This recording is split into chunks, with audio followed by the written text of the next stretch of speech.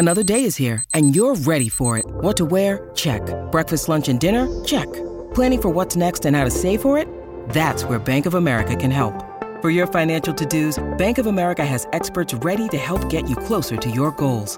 Get started at one of our local financial centers or 24/7 in our mobile banking app. Find a location near you at bankofamerica.com/talktous. What would you like the power to do? Mobile banking requires downloading the app and is only available for select devices. Message and data rates may apply. Bank of America N.A., member FDIC. God save the Queen! Hello and welcome back to Pod Save the Queen. Some updates on some long-running sagas this week as Meghan and Harry's court papers reappear, and then also we have an interview later on with Nigel Corson, the author of a new book, Prince Andrew, Epstein and the Palace. I am your Pod Save the Queen host, Anne Gripper, and I am joined to start with by my good friend, Daily Mirror royal editor Russell Myers, whose hair is still resplendent. Hello. Are you going down the hairdressers on Saturday when we're allowed to? I'm not, and I should have booked, actually. I mean, I'm caught between actually liking it like this because it's just so ridiculous, or actually being sensible and getting it cut.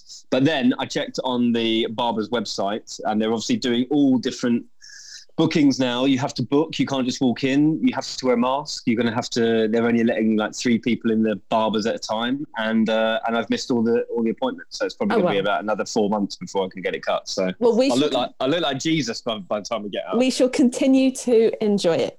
So the royal family, they have carried on kind of a busy series of calls and engagements, and we saw those lovely pictures of Kate doing her garden on her visit to the Nook Children's Hospice, which kind of followed on from the conversation that we were having in last week's episodes around the Children's Hospice Week and the involvement there, and that lovely picture of her having planted a sunflower. But the royal family largely seem to be in a rhythm of doing the new world, the new normal, and how things are.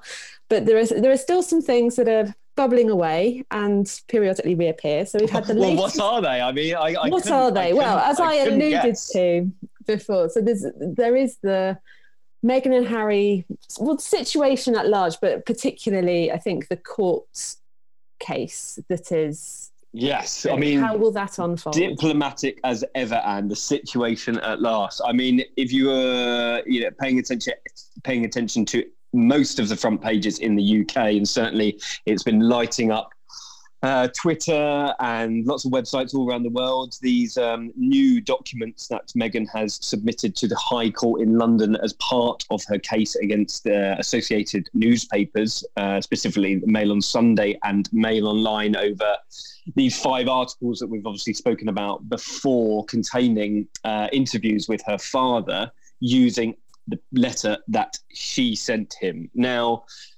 the big thing to emerge yesterday is obviously these new claims and allegations that Meghan has to do with her relationship with the royal family. I'm just reading off the Daily Mail's headline today, which doesn't pull any punches. It's Meghan, Palace hung me out to dry. And I think that, that is the feeling of this, that it's becoming all very, very personal indeed. And those aren't her words, though, are we? No, indeed. Well, clarify, that is what they have read between the lines. I think the word that she used was unsupported. Is that right?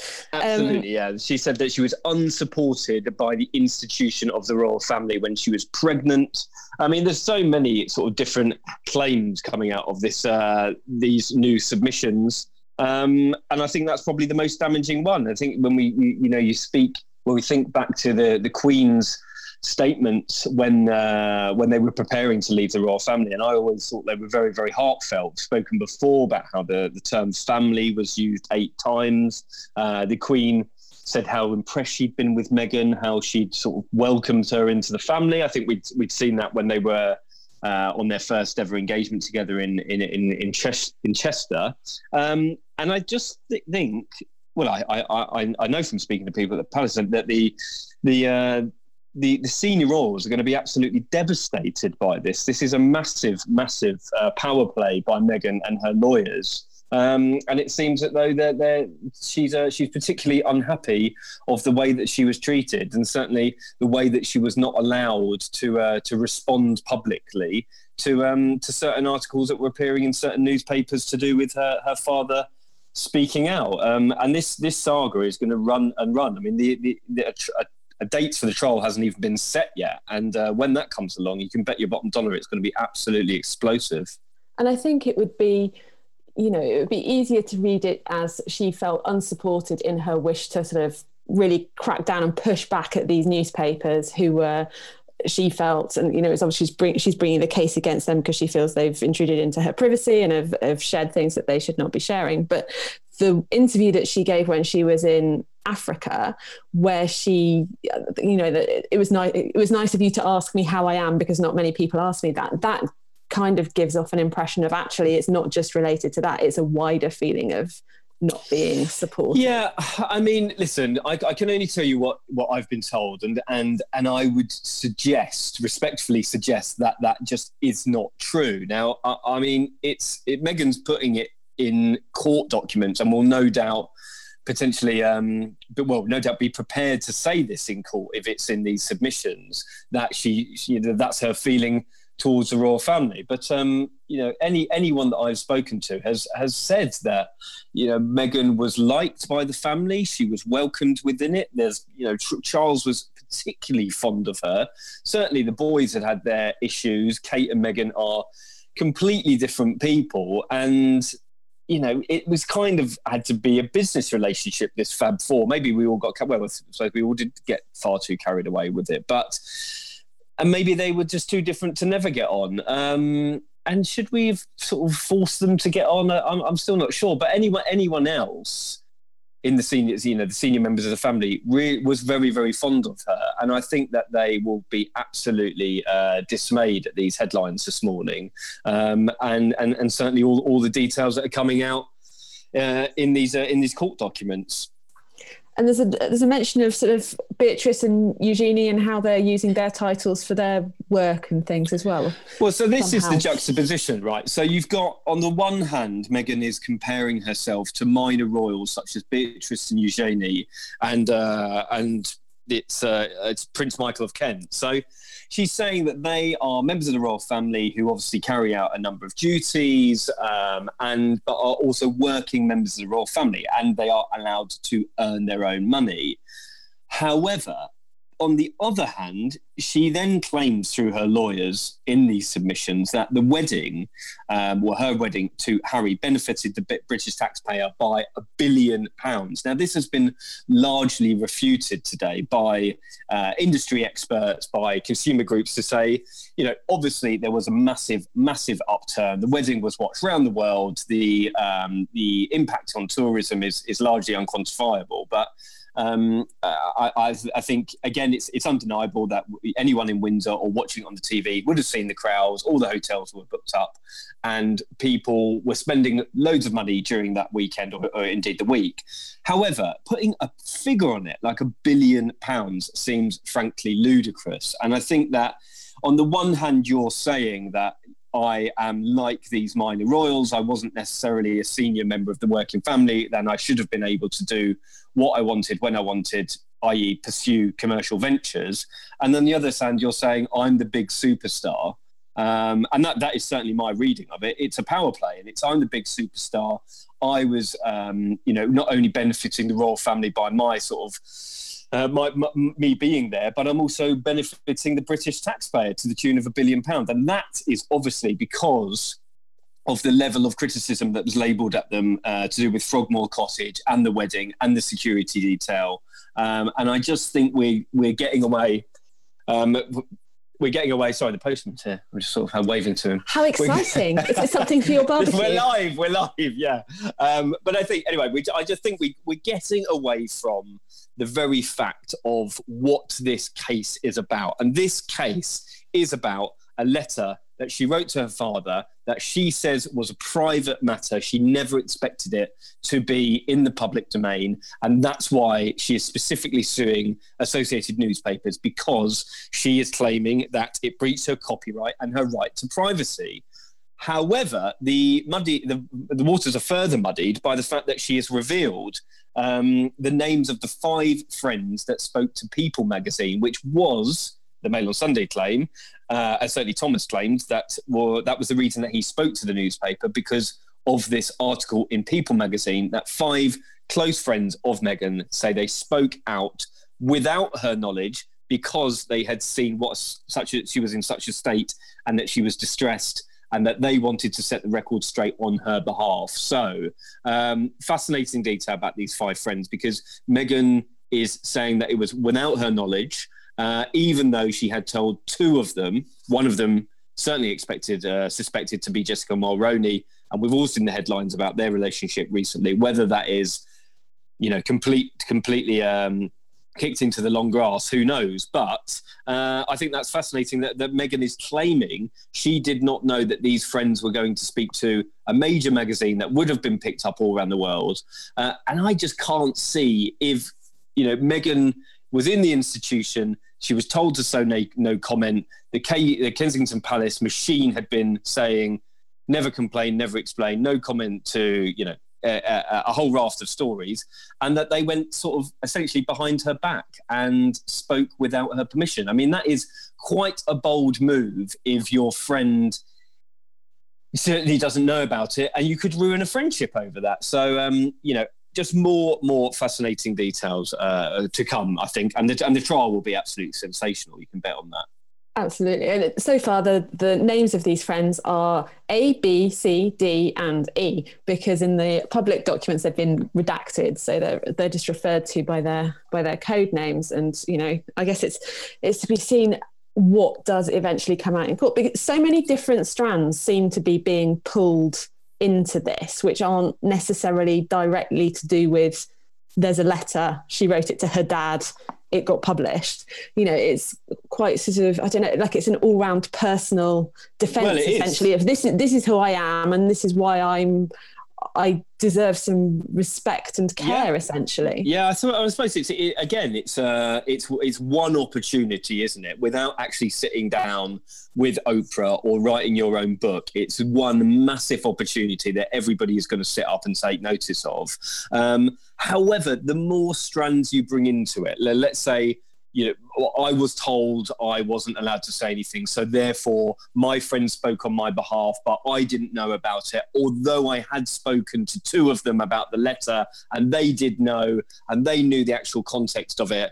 But also by saying that, the palace, by bringing the palace machine into this, saying they had said I couldn't say anything. And that is essentially what she was saying, that she was silenced from responding. Now, this just isn't true, because anyone sort of in my position or covers the royal family to the extent of being a royal correspondent, or even journalist, really. I mean, speaking to the palace about certain allegations, the palace will frequently give a steer or a line, or steer people away, or it's not always just a blanket no comment. And I think that by trying to make it a black and white issue will develop further problems, because unfortunately these issues are grey, and there's a lot of blurred lines.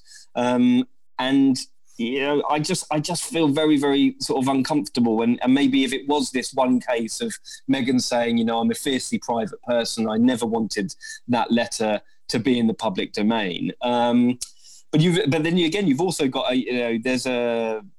we've seen reports of Omid Scobie, who's one of the authors on this new book, Finding Freedom. He was on Good Morning America recently, saying Meghan wrote the letter with the knowledge that it could one day be in the public domain. And I think that these issues are potentially a problem for her, because when it comes to trial, all this detail is going to come out, and it's going to be more unsavoury, I think. No, it's interesting. And it's worth remembering as well that kind of the first round of appeals, the submissions that were made by Meghan's side, a lot of it was lost and kind of dismissed as a bit unstructured or irrelevant, or not, she kind of lost that first round of the battle. And then the thing that, when you're talking about her friends and that interview with People magazine, it reminded me of, I don't know whether you were one of the talking heads on this TV show, Russell, because I didn't actually watch it. It was Diana in her own words, but when on Channel 5 at the weekend.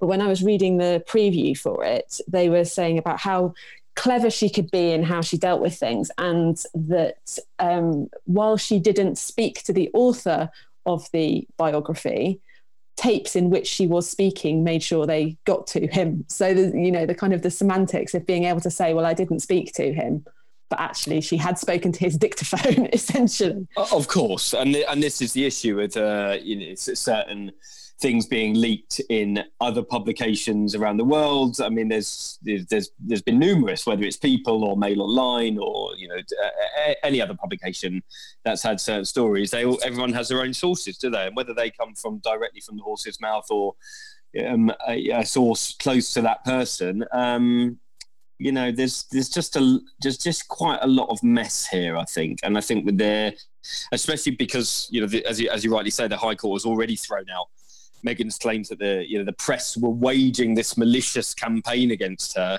and also he threw out the allegations that the journalist was stirring up this rift between her and her father, and sort of by digging into this notion that she was being attacked constantly is getting further and further away from the actual case. And I think that when you look at the judge's comments in the initial hearing, when he was frankly saying, this is ludicrous that you're even bringing this to me, I think that they are in real danger of potentially making it too large and really getting away from the actual point of what it was supposed to be that was about the letter. So yeah, lots more to follow there. And if you're interested in the royals' previous encounters with the law, then you may want to check out an episode from earlier this year when I caught up with Carol Watson, a former colleague who is now a media law lecturer, among other things. I will just say though, I think that my overriding feeling of all of this is how sad it is, because you've got Harry, going from being the most popular member of the royal family to now being entrenched in this. And can you imagine what the Queen thinks of reading these headlines this morning? Because no doubt they'll see all the front pages. They might not sort of read every cough spit inside, but they'll see all the front pages. And you've got headlines like "Blame of Thrones," "Palace hung me out to dry." And I think that they will not only feel very, very sad for him, but we're sad for why this is all being played out. And also, if Meghan did feel like that, then I think that there will be a lot of questions internally to answer. And the fact that she felt that she couldn't ask Harry or go to Harry, or maybe Harry didn't feel that he could go to his grandmother, his brother, his father. And I just think it's a really, really sad situation. And maybe even more of this will come out if and when she takes the stand. So I'm just very, very intrigued, and we'll see where it ends up. I guess it's worth recognising, you mentioned that Kate and Meghan are very different people, and, different people in the same situation need different things. So sometimes, you have to look at an individual, and maybe the firm with set ways of doing things isn't always best placed to respond to someone who's different.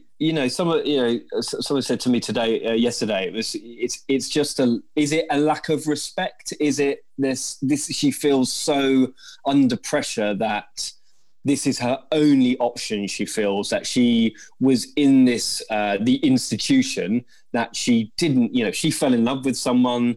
She saw it as an avenue to do a whole raft of great things. And then once you're in the belly of the beast, she absolutely freaked out and thought this wasn't for her. But I think there's just an awful lot of questions to it for everyone. Did she not go into it with her eyes open? I mean, that seems hard to believe, because that she didn't know what she was getting into, because everyone would know that it would be, not a completely easy ride, and you're not going to get to do what you want all the time.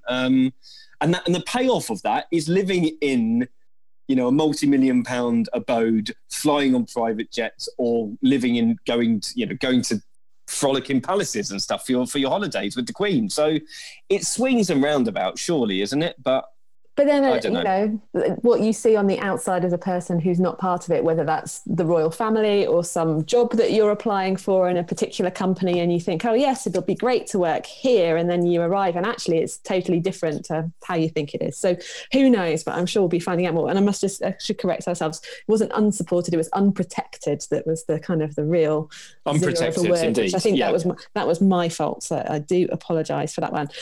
But all of these court papers coming out kind of rather overshadowed the sudden appearance of Prince Harry yesterday for a nice video for the Diana Awards being held virtually, obviously, because we're all still in lockdown, but he's still not got any art or anything on his walls. He's still got a super plain background. He's still in the cupboard, poor Harry. I mean, yeah, getting away from all the headlines, and the mudslinging from the court case. This was very important. It was the Diana Award was yesterday, and Harry was appearing via video message on behalf of himself and his brother, and speaking up to all the sort of incredible young winners and about celebrating them essentially. But his message was very, very powerful. He was saying that there's talking about institutionalized racism, and it has no place in our society.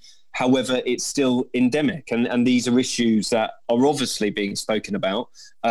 Widely reported that Harry and Meghan are going to sort of diversify their efforts because of the delay in setting up their own Archwell non-profit charity thing. And then they've got more time. And obviously the Black Lives Matter movement has really taken off around the world after George Floyd's death and all the headlines that is getting. So that will hopefully be a good vehicle for them to really concentrate their efforts on. But also, I think we're going to see Harry, doing a lot more of this and referencing Meghan's words, because she did that speech after George Floyd's death. It's got some really, really powerful messages in it, and he obviously feels very, very strongly about it. Allegations of the reasons as to why his wife was so upset in certain quarters of treatments in the press as well will obviously have something to do with both of their feelings. So I think that's, again, watch this space, because I think we're going to see Harry and Meghan do a lot more in this arena. It's always still cute when newlyweds refer to, I still consider them newlyweds, it's still only 2 years ago. My wife, anytime you reference my wife, do you still get excited when you say my wife, Russell? No, I did, and we're 2.5 years, so yeah, I think I better keep my voice down. She's in the next room, but I won't say I'm over it. But I don't know. I don't know whether I think it's a bit naff sometimes when he says it. I mean, my wife, her name's Meghan, and we all know who she is. And it was, should be, I think supporting her in that way and talking about her. She always says my husband as well, but I don't know. Maybe it's just me. I would say. I bet Judy James has got an interpretation, but well, of course, our body language expert in the Thai signs, but so maybe it's one of those. But he did also refer to my brother as well, which was also quite sort of a nice moment. So there we go. Well, we need to get her on then. You can ask her about whether I should be referring. I think we're going to have to get Dan to massively edit this piece, because if my wife listens to me saying that I'm not altogether enthralled by saying it anymore. I'll be fine. Daniel will not be doing that.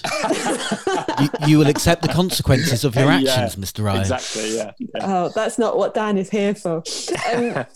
One other thing worth mentioning on Harry and Meghan before we move on to other things is around the Facebook discussion that's going on. I think it's interesting that they've sort of come out on this because, they don't currently have any public social media in which they're engaging, whether they've probably got some secret profiles as with their secret code names to actually hang out with their real friends. But the Sussex Royal Instagram account is quiet. But they never had a Facebook page, and I just think it's interesting that this is. I know it's like. Wasn't Instagram owned by Facebook? Well, exactly. No? This is the problem. Anyway, go back to the beginning and explain what's going on for me, Russell. Okay. So, you sort of something up. They are joining a cause, essentially a campaign, which is trying to get advertisers to boycott Facebook during the month of July. Now, this will obviously hit Facebook massively in the pocket because they rely on advertising. Of course, they make billions and billions and billions of dollars. Lots of them not paying tax on, but that's another matter. And Harry and Meghan have joined this campaign to essentially to get awareness about their platform and about that hate speech is often distributed on it. And I think that they had obviously suffered quite a lot with hate speech on their own Instagram page. So it's very, very interesting that they're moving in these sort of circles. I think we can see the sort of buds of what Archwell will become, whether that's with the Black Lives Matter movement or certainly inclusive charities and also talking about hate speech, which can be absolutely ruinous on social media for an awful lot of people. And it's interesting the way they're doing it because, William and Kate are approaching that social media space and the fact that it needs to be a better place through the prism of mental health, I think, whereas Harry and Meghan's engagement with this cause does have a more sort of political lobbying tone to it, I feel. Well, certainly they wouldn't have been able to do this, right, if they were members of the royal family. I don't think so. I don't know, saying that, because I mean, certainly William was very vocal last year when he was speaking to the BBC and he was speaking about trolling and, it was keeping kids safe online. And this was a big, big push for him and talking about internet safety for children and how that it is Google, Facebook, it is their role to be the guardians of our children, especially when they're online, because parents can't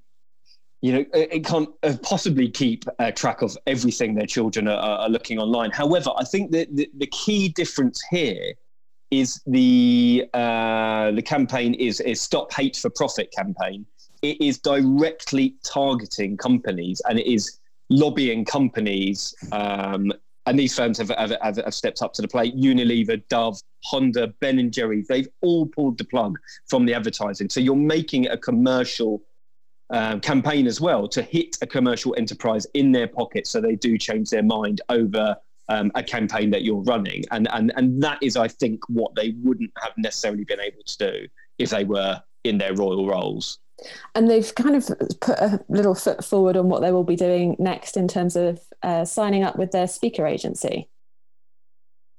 Well, indeed. I mean, this is we were obviously talking a lot about this when Harry did the speech with JP Morgan, and that caused quite a hullabaloo because people were thinking, gosh, they haven't wasted any time whatsoever flying by private jet to Miami, giving a talk, talking very, very candidly about the way that he'd been in therapy for the last 3 years, talking about his mother. And obviously that is something that Harry feels comfortable about doing, mental health, that sort of thing. Then I revealed a story about then he was talking to Goldman Sachs, or certainly his team were talking to Goldman Sachs, and there was tentative steps about forging some sort of partnership with his charity, or, reading between the lines. Once you start doing one or two jobs and you've worked for one investment bank, I don't think it's a huge leap to say that he may have been invited to do speeches for said investment bank. Now, this agency, remind me of the name. Is it the Harry Walker? Is it Harry Walker agency? Well, it's the same one as the Obamas, which is. Okay. So it's the agency which are the Clintons and the Obamas are signed up to. Now, the Obamas and the Clintons have been earning crazy sums for speeches, up to sort of £300,000 per speech, and they've made no secret of doing that. And after they've left office, and this is obviously the circles that Harry and Meghan are in. It is the Harry Walker agency. Now, the Harry Walker agency specialises in getting global stars to speak on huge platforms, whether it is to sort of big companies like Microsoft or Facebook, or big conferences And so that is, a sign of things to come. And I definitely do think we're in for some treats, because they're gonna have to earn a lot of money to supplement this lifestyle that they're living. They can't live in Tyler Perry's £18 million mansion forever, and they can't pay for their own security forever. Well, certainly after Prince Charles pulls the plug next year, and that's costing a whopping sort of £7,000 a day. So they're gonna have to earn a lot of money. So again, the big bucks are going to be rolling in, I'm sure. And lawyers aren't cheap either. So, Lawyers are not cheap, no. So anyway, so that is a big old Harry and Meghan update. It's been a little while since we've talked about them in quite so much detail. Before we move on to the interview with Nigel Coulson, are there any of the events for the other royals over the last week that have really stood out for you or tickled you, Russell? Oh, well, I liked seeing Charles, actually, and he was in Gloucestershire, which is obviously where Highgrove is, and he was visiting a farm, and he saw a load of pigs. I did get away with a very cheeky intro. He was not hogging the limelight, which I was very pleased. You might need to get Daniel to get out his wah wah wah music. I know, it's absolutely tragic, to be honest with you. But I do love. Something I do love of seeing Charles out on jobs is when he's doing the hands clasped together and the namaste greeting, which I have adopted throughout the coronavirus crisis to greet friends and family, because I think it is rather lovely. And so he was doing that yesterday. Today he's back in London. We're going to get this out on Thursday, aren't we? So we're not even in the time continuum of the future. We are Thursday. And he is, this very minute, he is at the Transport for London headquarters, and he's meeting loads of staff there, loads of bus drivers. And the reason why this is quite important is because more than 40 Transport for London workers have unfortunately and tragically died due to the coronavirus crisis, because of obviously their close working in close quarters with the general public, and this has become a huge story here in the UK, and I think that it's right that Charles is going to a public engagement where they're back in London. That is a real big moment for the monarchy to be back doing these engagements in the capital, and certainly he'll be moving back to Clarence House, one would assume, and to pay tribute for all the these servicemen and women who have essentially, unfortunately and tragically, paid with their lives with this virus. Because it has been interesting the way different important bits of our society have become recognised as key workers or frontline workers. There's obviously regular praise for the NHS and all the people working to care, but then there's also the people who have carried on working to keep the country functioning through it all. So the transport workers who have in some cases, been enabling the doctors and the nurses to get to and from work, or the supermarket workers to get to and from work, so people can still get fed, and the people that work in food shops to make sure Absolutely. people can still keep going. So it's not the bankers, is it? It's the real key workers are your delivery drivers, your shop workers, your NHS, your Uber drivers who are helping people get around the city as well. And certainly when you read stories like this of, brave men and women who have gone to work every day to just do their job, and they've caught this awful disease and unfortunately died, it really hits home about, what sort of time we're living in. And I think it's a really good thing that Charles has gone there with the Mayor of London, Sadiq Khan, today, and paid tribute on behalf of the royal family and the nation to their service and their lives. William and Kate have promised to visit frontline workers in Canada once it's all over in their Canada Day call. So belated Happy Canada Day call. Happy Canada Day call. That's not it. Happy Canada Day to our Canadian listeners. Absolutely, yeah. That was nice, actually. That was part of. They did it a few days beforehand, but it was released yesterday for Canada Day, and William and Kate were speaking again to frontline workers and trying to understand a little bit about the pressures under their health service and how they had coped. Certainly, we've seen them speaking to health workers all over the country in the UK, but extending that into the Commonwealth, which we should obviously seen Kate and several members of the royal family doing on International Nurses Day, but to speak to doctors and nurses in Canada as well on their on Canada Day was a top job, and they've promised to go, so I might get a trip to Canada, which I would be very much looking forward to. Because you went before with Ian Vogler, didn't you? You had a good time. I didn't. That was before my time. Oh. So we should say hello to Ian Vogler, because I have been speaking to Vogler every now and then, but I haven't seen him for a long time. I'm missing him. You're missing him. And we should also say hello to Victoria Murphy, if she is listening, because it would have been her that travelled with Ian Vogler on that trip. So you mentioned Prince Charles has come back to London. The Queen, where is she going to be at Windsor for the foreseeable? What's going to happen with the Buckingham Palace renovations? Is she going to spend the summer in Balmoral? Are we any clearer on what's going on? Not any clearer, but there had been some reports that, things were moving at Balmoral. People were getting, giving the place an old spruce up, ready for Her Majesty to potentially descend on the Scottish residents. Now, for what it's worth, Buckingham Palace has said it's still a pretty fluid situation. They still don't know. I mean, look at what's happening in the UK at the moment, where a whole raft of section of the country is coming out of lockdown on Saturday, Super Saturday. Lots of people will be in the pub, but unfortunately for certain areas, i.e. Leicester, and it looks like there is maybe up to 10 other cities are in danger of these sort of local lockdowns. So I think the royal family, certainly anyone who's dealing with the Queen's diary, will be looking at how this plays out, what the sort of health implications are. And she obviously wouldn't want to give off the wrong message as well. So if it does become an issue of people travelling around the country to second homes, and Wales isn't even opening up their borders until potentially next week. Still no decision has been made, but they're potentially going to do it next week.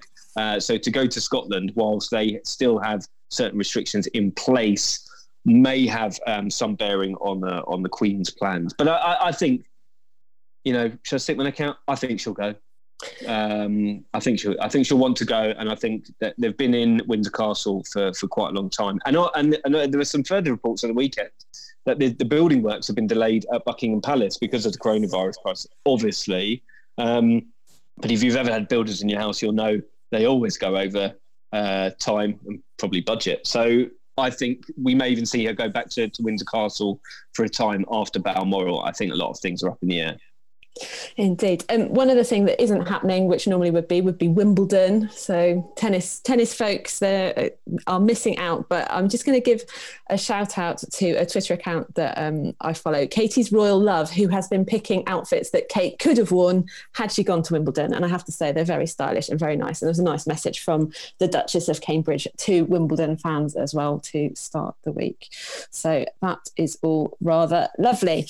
Okay, so this is an interview now.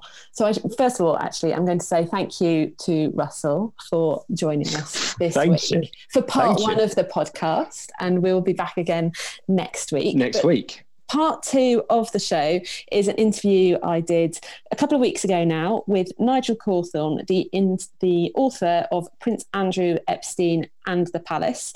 So Nigel's a prolific writer. He's written an awful lot of books, including various royal ones. But this one obviously looks at the difficulties of Prince Andrew's relationship with the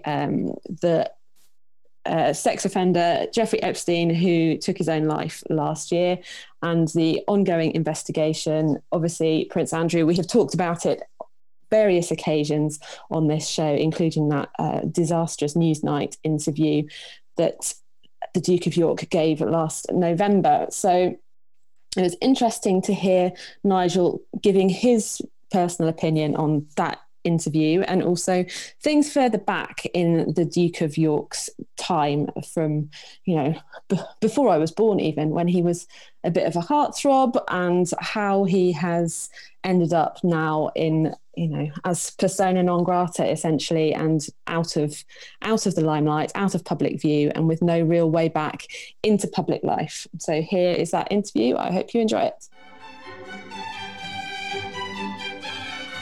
It was great to get Nigel's view on his opinion on that infamous Newsnight interview, hear about the background that led up to it and what has unfolded since as a different perspective on an issue that, as you know, we have talked about on various occasions within the limitations of what we are allowed to while there is an ongoing investigation and the different legal rules in the UK and America and so on. The audio on this episode isn't as good as sometimes, so apologies for that if you are people who listen in particular scenarios and sometimes find the audio a little bit tricky, then this episode may not be for you. But we hope you enjoy the show if you are someone who would like to dig a little bit further into the background of Prince Andrew. Here's our conversation. So we're very delighted to welcome to the show today Nigel Cawthorne, author of a new book about Prince Andrew called Prince Andrew Epstein and the Palace, published by Gibson Square Media. It is being published today, the day we're recording, so that's June the 11th. So Nigel, welcome to the show. Great to have you with us. Watching Prince Andrew over the last 6 months, it has been tricky, I think, for the royal family and for everybody who follows them. When you saw that Newsnight interview, I mean, it's 7 months ago, I think now. What was your immediate reaction to that? Because while things had been swirling before, that really does feel like it was the catalyst that sent his public life careering down a hill. Yes, indeed. As people said at the time, it was a bit of a car crash. He just didn't really seem ready for what he was being asked. And he looked disingenuous, to say the least. And then when we saw afterwards Virginia Giuffre being interviewed and making the allegations that she did, it's pretty difficult. It's pretty easy to see who's telling the truth. Obviously, Prince Andrew continues to deny any wrongdoing and disputes what she says. And obviously, it's all kicked off again recently with, his promise to help with the investigation, and then the Americans saying that he's not being helpful. But certainly, it remains an ongoing problem for the palace. I mean, how damaging do you think the last few months have been? I don't think the last few months have been particularly damaging because he stayed out of the way. But I think the next few months are going to be pretty damaging because the FBI are known to be a pretty dogged organization. They want to speak to him. Although he initially said that he would cooperate after the interview, the statement earlier this week came from his lawyers, not from him. So he's hiding behind the barristers. They said that they had offered for him to cooperate 3 times to the Department of Justice in the US. Yes, but what does cooperation mean? I'll give you 5 minutes on the phone after I'll get back from the pub. Is cooperation? If he really wanted to cooperate, he could get on a plane and fly to New York, or the Black Lives Matter people managed to find their way to the American Embassy, the new American Embassy on the South Bank there, where there's an FBI office, and I'm sure Prince Andrew's chauffeur could find his way down there too. Prince Andrew has always had a kind of, your book covers his whole life, really, I guess, and how he has evolved as a person, his place in the royal family, his highs and his lows, and he's an I think he's probably always been an interesting character, being the second son of a monarch, and going back in the day in Jane Austen and all of those kind of books. It's sometimes an awkward place to be, and people can turn out very, very differently because you don't have that clear sense of purpose and knowing what your destiny is, as if you are Prince Charles when you know you're going to be king one day. And I think it's something that we've probably seen again in Prince Harry. He's been trying to work out what his place is in the world. They've gone very different directions in it and seem to be very different characters. But just, reading some of the extracts from your book in an article you wrote recently, just the idea of when he went to Montreal for the 1976 Olympics, and you've got headlines calling him 6 foot of sex appeal, and he was a sort of a playboy prince back in the day in a good pin-up way, I guess. Mm-hmm. Yes, you're right. Being the second son of the monarch is obviously a poison chalice. That you don't have any clearly defined role, and you do attract a lot of publicity. Well, obviously, it's good and bad, because you do get bombarded by offers from attractive young women, and I think you probably have business opportunities that you wouldn't have otherwise. But I always think too that if you're born and brought up behind the palace walls, and people are bowing and scraping to you from the time you're 4 years old, you must get a very distorted picture of the world. And you can see in that interview that he really doesn't know what the rest of us are thinking and how we will take those sort of comments and that sort of attitude. I think it's interesting as well, because you get a feeling that other members of the royal family maybe try a little bit harder to recognise that actually they do have this privileged position, and other people, their lives are a bit different, and they need to be aware of that difference. But whereas Prince Andrew, the anecdote about Coronation Street, which I'm sure you'll be able to tell better than me, he just doesn't seem to be as kind of aware. He's just taking his position, and that's great, and that's me, and never mind the rest of them. It's kind of the impression that I was getting from a lot of the stories that people who had come across him were telling. Well, indeed. I mean, the Queen, Prince Philip, Prince Charles, they are aware of a responsibility they have, which does obviously modify their behaviour. They can't behave like he does, but he doesn't have any responsibilities. He just gets money for nothing, which I wonder whether that's going to continue, because when the Sussexes quit royal duties, they dumped their HLHs and no longer took money from the privy purse. Well, is this as now he's retired from public duties? Is he going to get rid of the title and not take the money as well, or the money won't be given to him? Let's see how that plays out. Well, yeah, I think Harry and Meghan have some good pulling power and credibility, and everybody will be clamouring to sign them up and use them for forces for good. Whereas Andrew is now kind of a toxic prospect until unless he can deal with these allegations and clear his name and put them behind him. The anecdote that I was referring to around Coronation Street, obviously a huge soap in the UK for our foreign listeners, which is is the goings on of people based up in the north and go down the Rover's Return for a pint, and it is part of the fabric of British life. It's one of those kind of touchstone things, and he was very much what's the word? Disparaging, I think, probably, about the sort of awfulness. I don't know, was it the awfulness of their lives, or the awfulness of the TV show, or the awfulness of these people? Yes, the common people, and his father pointed out that his life rather depended on the support of these common people. So yeah, that's the kind of awareness that is sadly. There's no Jarvis Cocker. Oh, classic song from my 1990s teenagerdom. Absolutely love that one. We mentioned a bit before about the sort of 6 foot of sex appeal, which is still making me sort of laugh and feel quite cringy at the same time. Okay.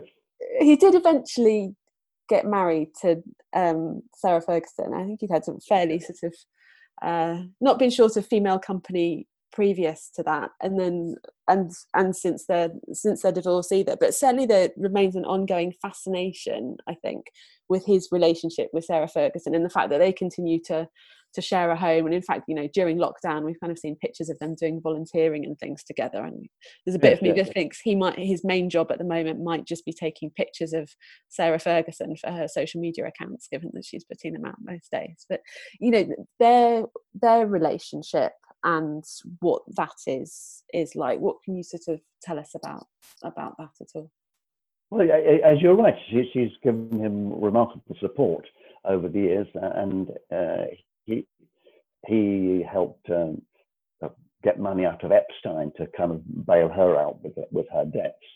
So they're kind of close in that way. And of course, she was one of the people who advised him to do that interview when everybody else was saying, "Don't go near it." So maybe she's not the best advisor to have.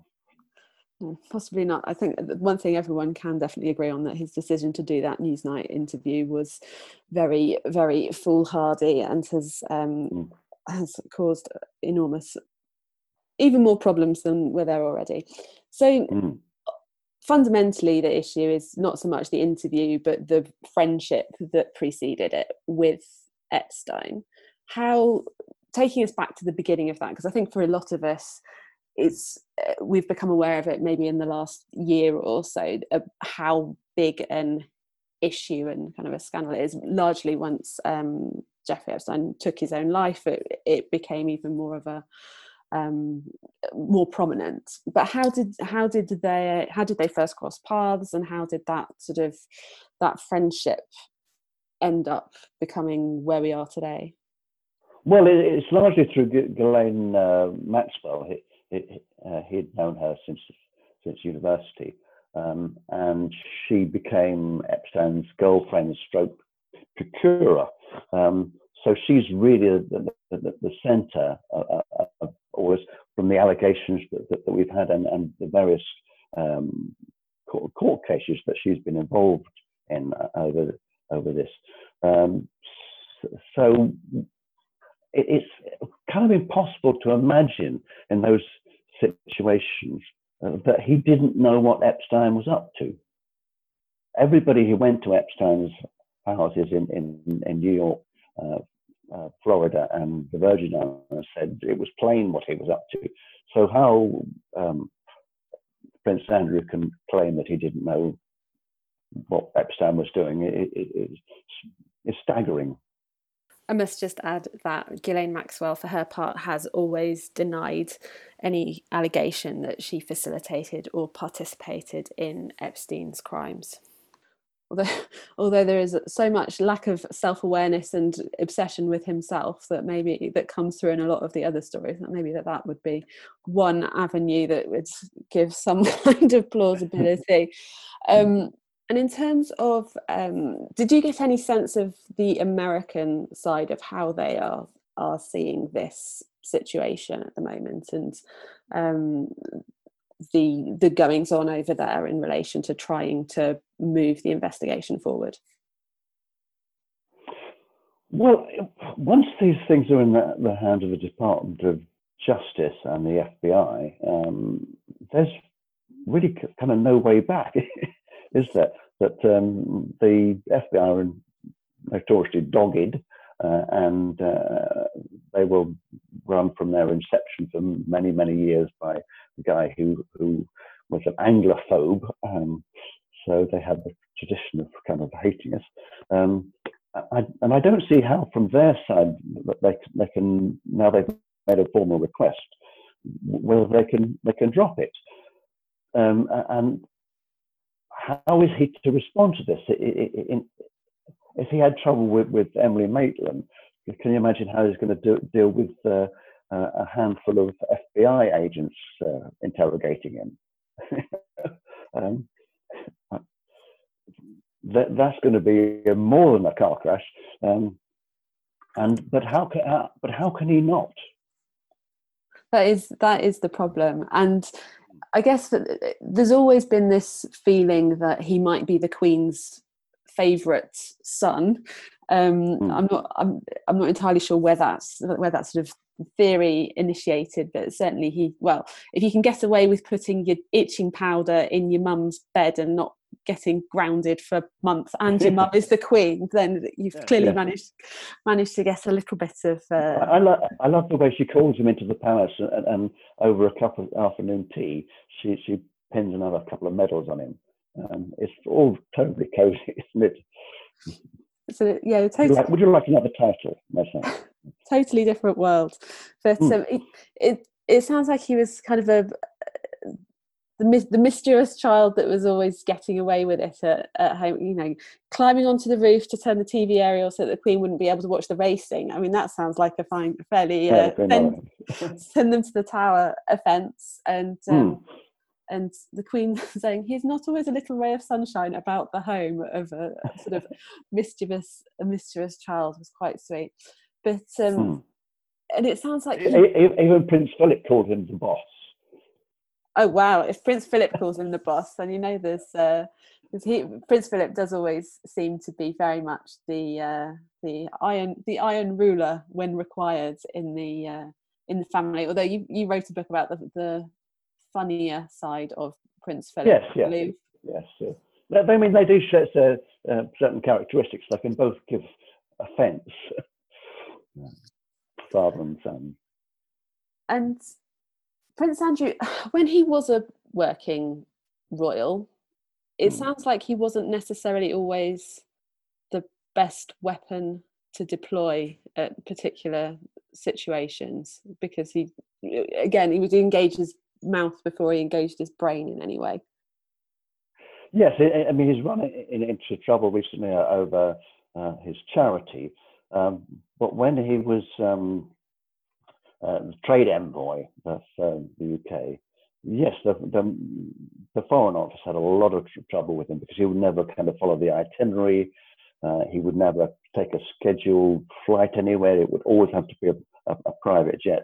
So he spent an awful lot of taxpayers' money, and it's not just him. He even had a guy carrying around an extra large ironing board to iron his trousers for him.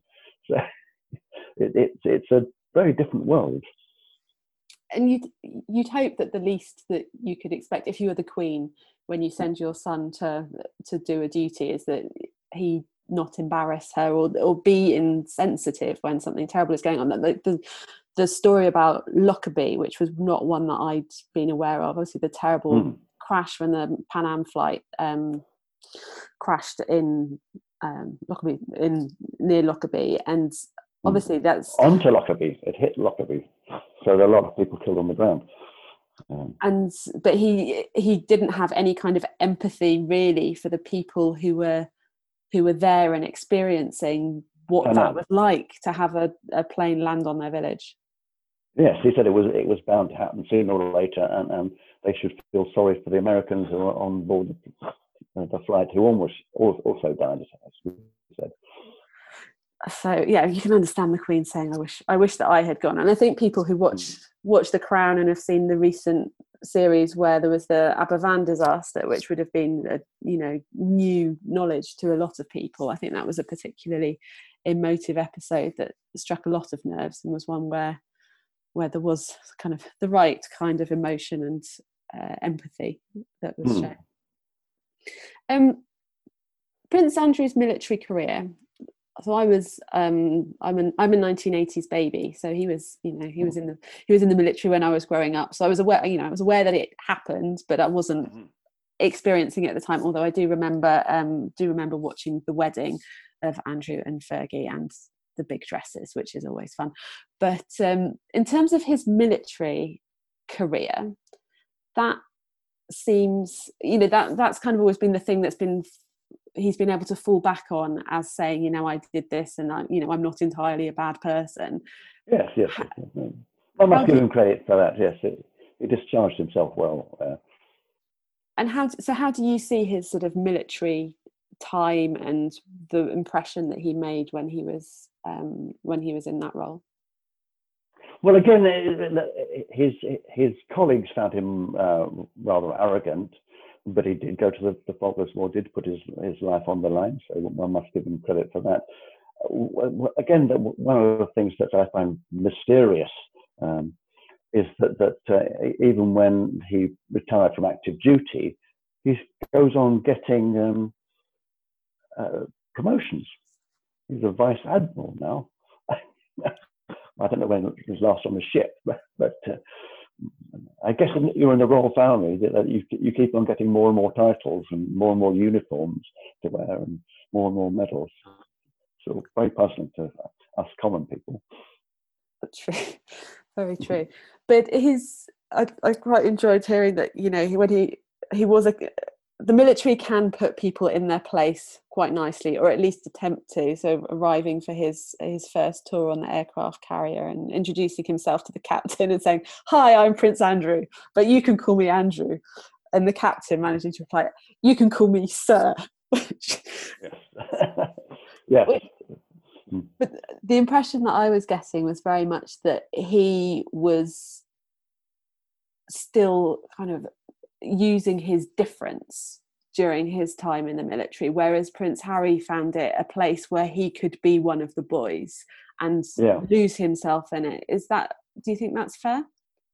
That's true. I mean, a lot of people, because his older brother being in the Navy as well, they compared him to Charles and found Charles a much humbler character to get on with, and more of one of the boys. And so Andrew in general, what is the impression that people who have known him tend to give, or people that you've spoken to in the writing of your book that have shared their experiences of working or dealing with him? Well, as I say, he's just found to be very arrogant and, as you say, insensitive. And were there people that shared some of his redeeming features in terms of? Because surely no person is all bad. No, but again, one kind of almost sympathises with him that if you're shoved in that role, how are you going to turn out? And I haven't had that many privileges, but I'm sure I can behave as badly as the rest of them. And in terms of the book that you have written, if you could just sort of tell our listeners a little bit about what the sort of the swathe of what it covers is, so that they know what to expect if they're going to go order it or find it in a bookshop when the bookshops are reopening. Okay, well, obviously we start with the Epstein affair and his knowledge about that, and then I put it in context. We go back and look at his life and the scrapes he's got into before, and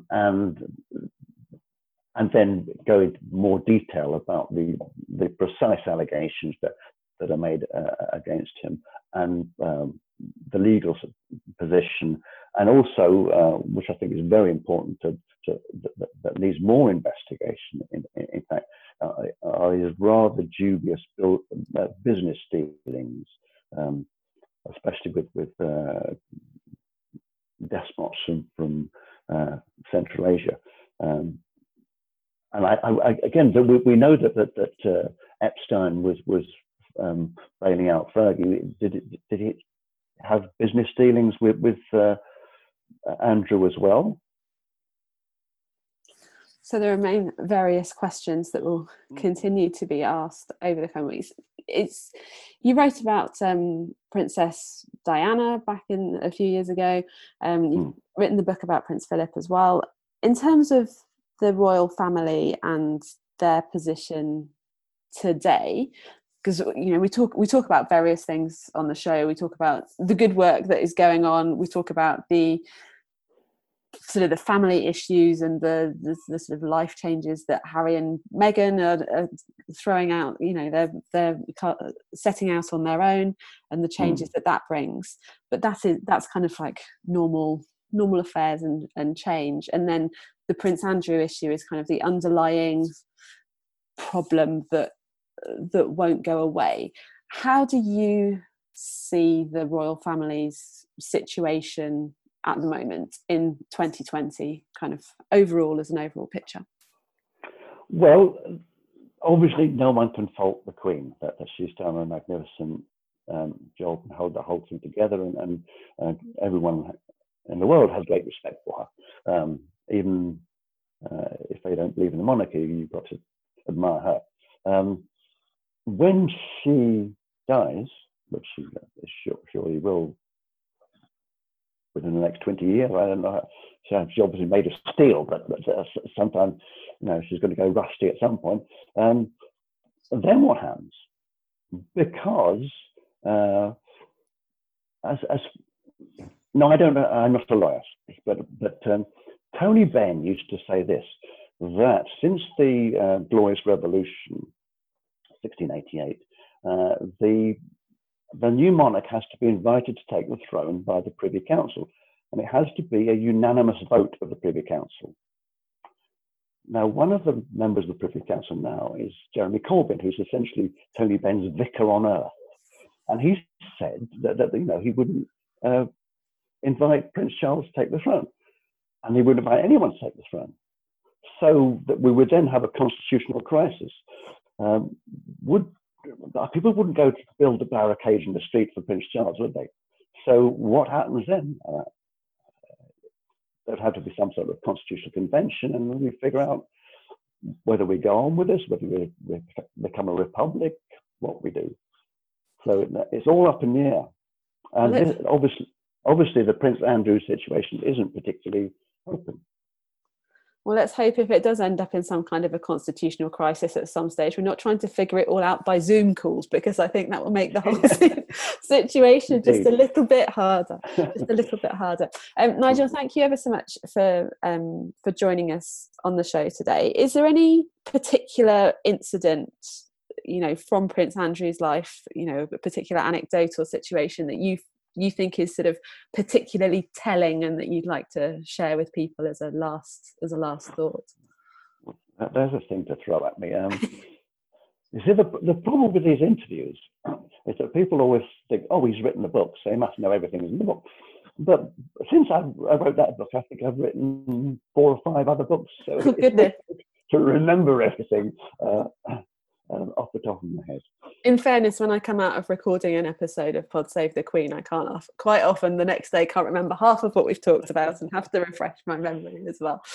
So, well, Nigel, thank you so much for joining us today. We wish you all the very best with the book, this one, and all of the very many others in your prolific writing time, thousands and thousands of words. Listeners, if you would like to get the book, it's by Nigel Cawthorne, Cawthorne, and the title is Prince Andrew, Epstein and the Palace. So Nigel, thank you very much. Best wishes to you in lockdown. Do take care, and thanks for joining us on the show. God save the Queen!